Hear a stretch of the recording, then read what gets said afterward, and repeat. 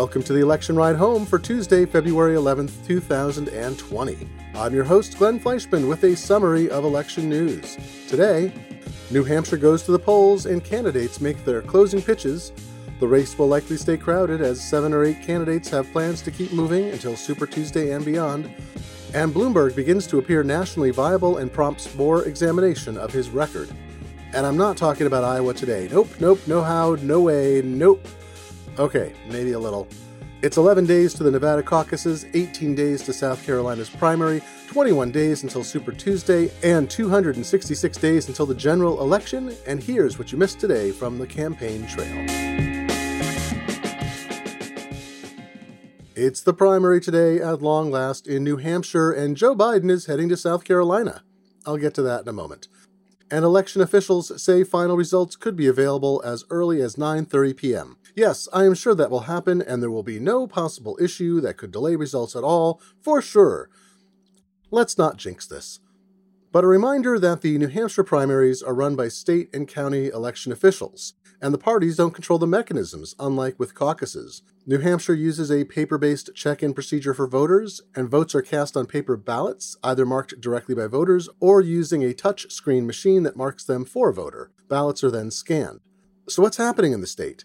Senator Amy Klobuchar seems to have picked up energy from Iowa, despite a 5th-place finish, and from her strong performance in Friday's debate. A town hall event she held Monday afternoon in Exeter, New Hampshire was mobbed, and police had to stop people from entering and direct them to an overflow room. Klobuchar said yesterday, quote, "I don't think we need a socialist leading the ticket. I think that you have to lead. You have to be able to do things that are popular and unpopular." She made her closing argument to MSNBC. My pitch to New Hampshire is, if you're tired of the extremes in our politics and the noise and the nonsense, you have a home with me. And if you believe it is time to not just eke by a victory at 4 a.m, but win big and bring with us the people that we need to build this big coalition of a fired up Democratic base and independents and moderate Republicans, then vote for me.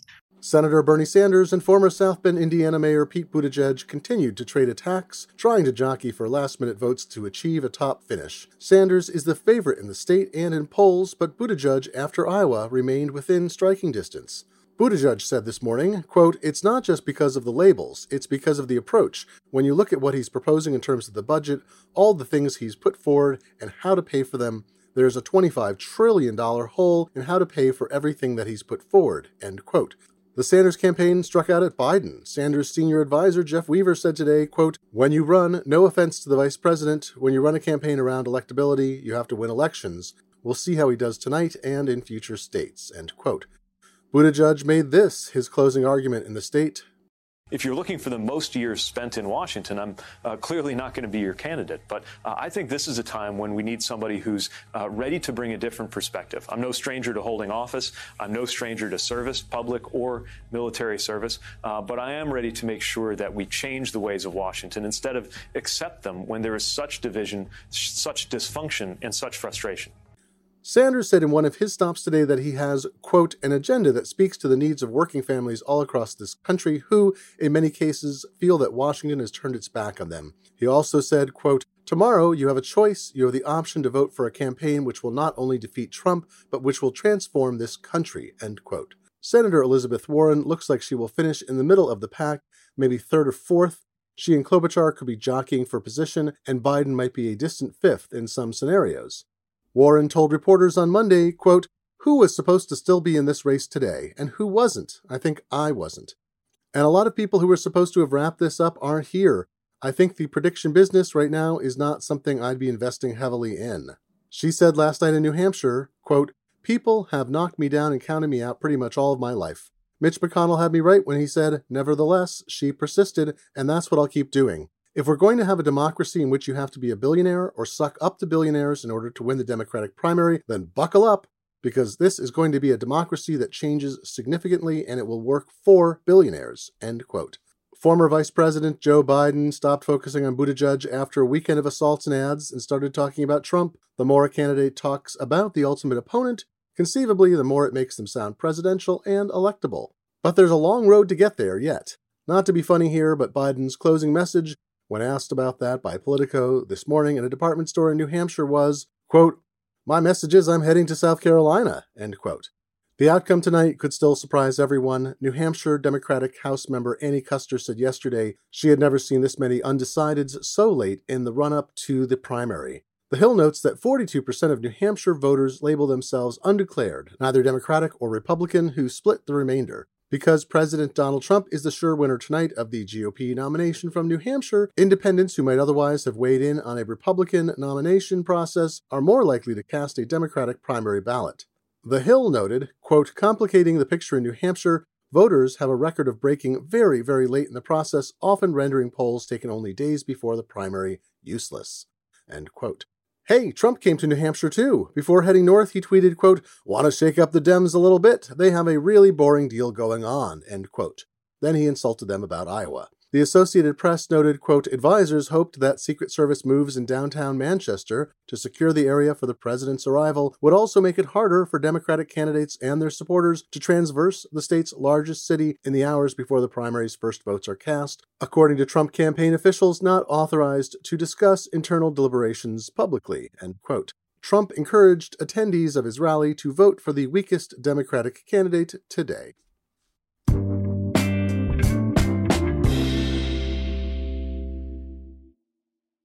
Imagine this Valentine's Day story is you. You're parked outside the restaurant where you're meeting your date in 10 minutes. Glancing in the mirror, you notice your wrinkles and large under-eye bags. You rummage through your bag, thinking, where's your secret weapon? And there it is, Plexiderm.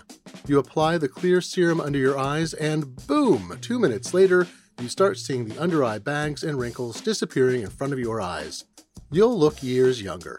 Plexiderm is the clinically studied serum that visibly eliminates your wrinkles, crow's feet, and under-eye bags in minutes. It's the Valentine's Day gift you give yourself. Go to tryplexiderm.com and use my code VOICES for 50% off a full-size bottle of Plexiderm plus an additional $10 off. That's right, 50% off plus an extra $10 off. This offer is also available by calling 1-800-685-1292 and mentioning code VOICES. Plexiderm is backed by a 30-day money-back guarantee. Visit tryplexiderm.com today and use code VOICES at checkout. That's tryplexiderm.com, code VOICES. What makes a life a good one? Is it the adventure you have? Or the friends you find along the way? Maybe it's pursuing your passion while striving to protect, defend, and save what you believe in every single day. So, what makes a life a good one? In the Coast Guard, we think it's all of the above and more, but you'll have to find out for yourself. Visit gocoastguard.com to learn more.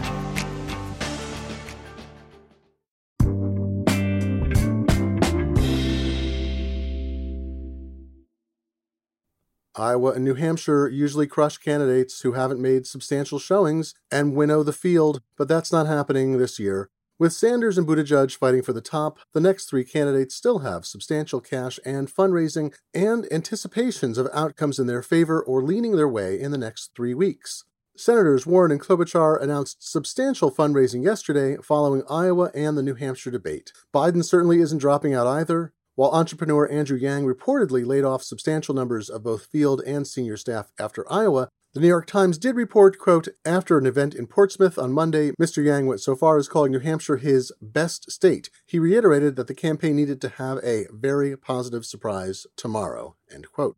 Billionaire Tom Steyer is not only campaigning avidly, he appeared in the 8th debate last week and may qualify for the next one in Las Vegas. Largely self-funded, he's got no reason so far to exit, though Super Tuesday could be crushing. And billionaire media mogul Mike Bloomberg did not campaign in the 4 early voting states, and his polling at a national level is rising, as I'll discuss in just a moment.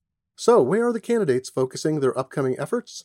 Sanders' campaign says as New Hampshire concludes he'll visit some of the 15 Super Tuesday states in the 10 days before Nevada's caucuses. His campaign says that includes Colorado and California for sure, states near Nevada. California will award about 30% of the delegates pledged on Super Tuesday. Super Tuesday awards 1,345 delegates, or about 1/3 of all pledged delegates. Primaries through the end of March will award 50% of all delegates.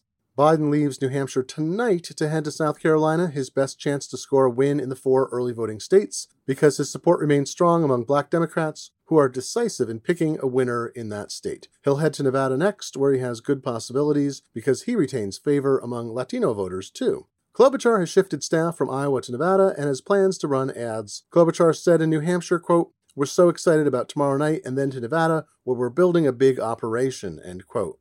Warren called into a Las Vegas radio station this morning.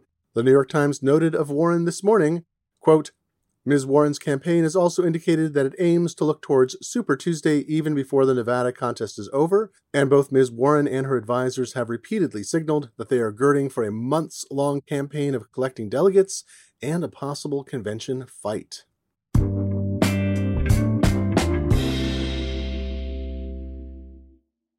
As Mike Bloomberg's standing in national polls rises, Democratic Party concerns increase about whether he's actually viable as a candidate. That is, whether he could get the nomination and whether he could win if he gets it. Bloomberg has spent at least $300 million so far and plans to spend much more. He accepts no donations, and he's above 10% in national polling in 4 recent surveys and at 9% or higher in others. That includes Ipsos, Morning Consult, Harris, NBC News, Wall Street Journal, and USC LA Times. The big news is that he scored 15% in a Quinnipiac poll released yesterday, which had Sanders at 25%, Biden at 17%, Bloomberg 15%, Warren 14%, and Buttigieg at 10%. That's from 665 likely Democratic voters and with a plus or minus 3.8% margin of error. As Bloomberg rises, he's going to be put under ever more scrutiny, especially via opposition research, and any efforts that the Trump campaign may put out if they see Bloomberg as a credible threat. Bloomberg has a lot of baggage from both work and his period as mayor of New York City. While his mayoralty from 2002 to 2013 was generally considered successful, he supported and defended a much reviled policing policy called Stop and Frisk. The policy could variously be described as allowing police the unfettered permission to stop and pat down any black or brown person they met, especially teenagers of color, or that it put police in the untenable position of having to meet quotas of performing these stops for advancement. Whatever the mix of allowed and required were, these actions rose rapidly to 500,000 a year by 2006 and 685,000 in 2011, the year they peaked. They began to fall and became a key issue in the 2012 election to replace Bloomberg after his 3rd term, an extension he had gotten approved.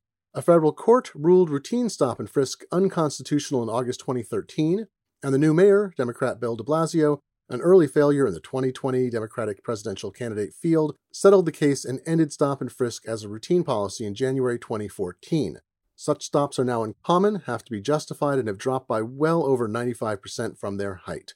Statistics show that the rate of stop and frisk had no relationship to the rate of murders, violent crime, and property crime, that had begun to fall rapidly before the policy was put into place, continue to fall at the same pace during its peak, and continue to ebb or stay steady even in the current era when almost no stops are occurring. The drop in crime in New York City is mirrored in nearly every city that had high crime rates in America, and no one has a reasonable explanation. Nonetheless, for years after stop and frisk was declared unconstitutional, Bloomberg still cited and extolled without evidence it having a profound effect in reducing crime. For non-white and Latino residents of New York City, it represents a deeply scarring era in which many people were stopped by police, sometimes many times a year. Police stops can often escalate when people who have no reason to be stopped get tired of it, turns to violence, then incarceration and other problems. A quarter of the time that police stopped black and Latino people, they used force. In only 1% of stops were weapons found on people, guns and knives, and not all the weapons were possessed illegally. Force was used about 50% more of the time against black and Latino people than against white people when they were stopped, yet twice as many white folks were carrying weapons. Bloomberg claimed that racial profiling was non-existent because he'd signed an order in 2004 making it illegal, and that the proportion of people stopped related to the areas in which crime occurred. But all analyses showed that was false. Among other statistics, 41% of stops in 2012 were of black and Latino people between the ages of 14 and 24, who were 5% of the city's population. One person wrote in the New York Times in late 2011 about being stopped 5 times by police, quote, "Essentially, I incorporated into my daily life the sense that I might find myself up against a wall or on the ground with an officer's gun at my head. For a black man in his 20s like me, it's just a fact of life in New York." End quote. Bloomberg only repudiated and apologized for stop and frisk in November 2019 as he prepared to launch his run for the presidential nomination. There's no path to victory as a Democratic nominee without significant support from black and Latino voters across the country. On Monday, a recording from a talk he gave in 2015 at the Aspen Institute was posted by a progressive podcaster, Benjamin Dixon. He said 95% of people murdered were male, minorities 16 to 25. And then he said this. Murderers and murder victims fit one MO. You can just take the description, Xerox it, and pass it out to all the cops. They are male, minorities 15 to 25. That's true in New York, it's true in virtually every city. And that's where the real crime is. You've got to get the guns out of the hands of the people that get killed. So you want to spend the money, put a lot of cops in the street, put those cops where the crime is, which means in minority neighborhoods. So this is one of the unintended consequences is people say, oh my God, you are arresting kids for marijuana. They're all minorities. Yes, that's true. Why? Because we put all the cops in the minority neighborhoods. Yes, that's true. Why do we do it? Because that's where all the crime is. And the way you get the guns out of the kids' hands is to throw them against the wall and frisk them. And then they say, oh, I don't want that. I don't want to get caught, so they don't bring the gun. They still have a gun, but they leave it at home. Bloomberg has the legacy that he ran for mayor as a Republican, despite being a lifelong registered Democrat, and helped bring the Republican National Convention to the city in 2004. Bloomberg has also been accused of running a sexist culture at his company, the media organization named after him. However, Bloomberg's policies are generally progressive, and he's gotten a pass on a number of points. He's pro-choice, saying, quote, reproductive choice is a fundamental human right, end quote. He's advocated for clean energy. He fully accepts climate change evidence. He favors marriage equality. He's heavily invested in groups that fight for gun regulation, and he supports permanent status for undocumented people in the United States and other immigration reform efforts. By my count, Bloomberg has 2 of the 4 necessary 10% or higher polling figures to get on the stage for the 9th Democratic National Committee candidates debate, which happens February 19th in Las Vegas in advance of the Nevada caucuses.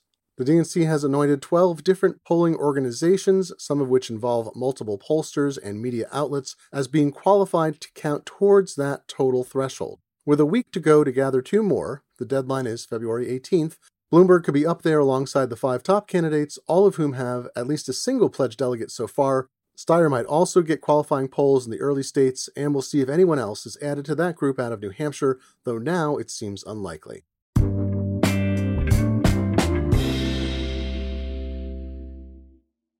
Gosh darn it, Iowa, they're still not done. The Iowa Democratic Party's chair, Troy Price, said yesterday that candidates had requested recanvassing in 143 precincts out of nearly 1,700 in the state. A recount could also still be requested, which would require looking at 180,000 preference cards that recorded votes 8 days ago.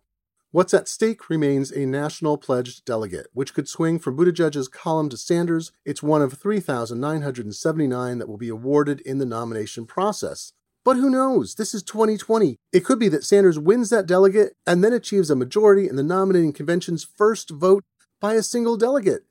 It could happen. We will never leave Iowa. Never.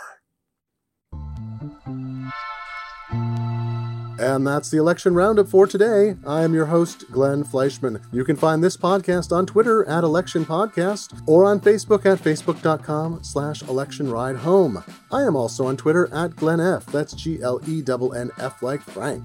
Tune in again tomorrow for the New Hampshire results, God willing. Thanks for listening and have a pleasant rest of your day.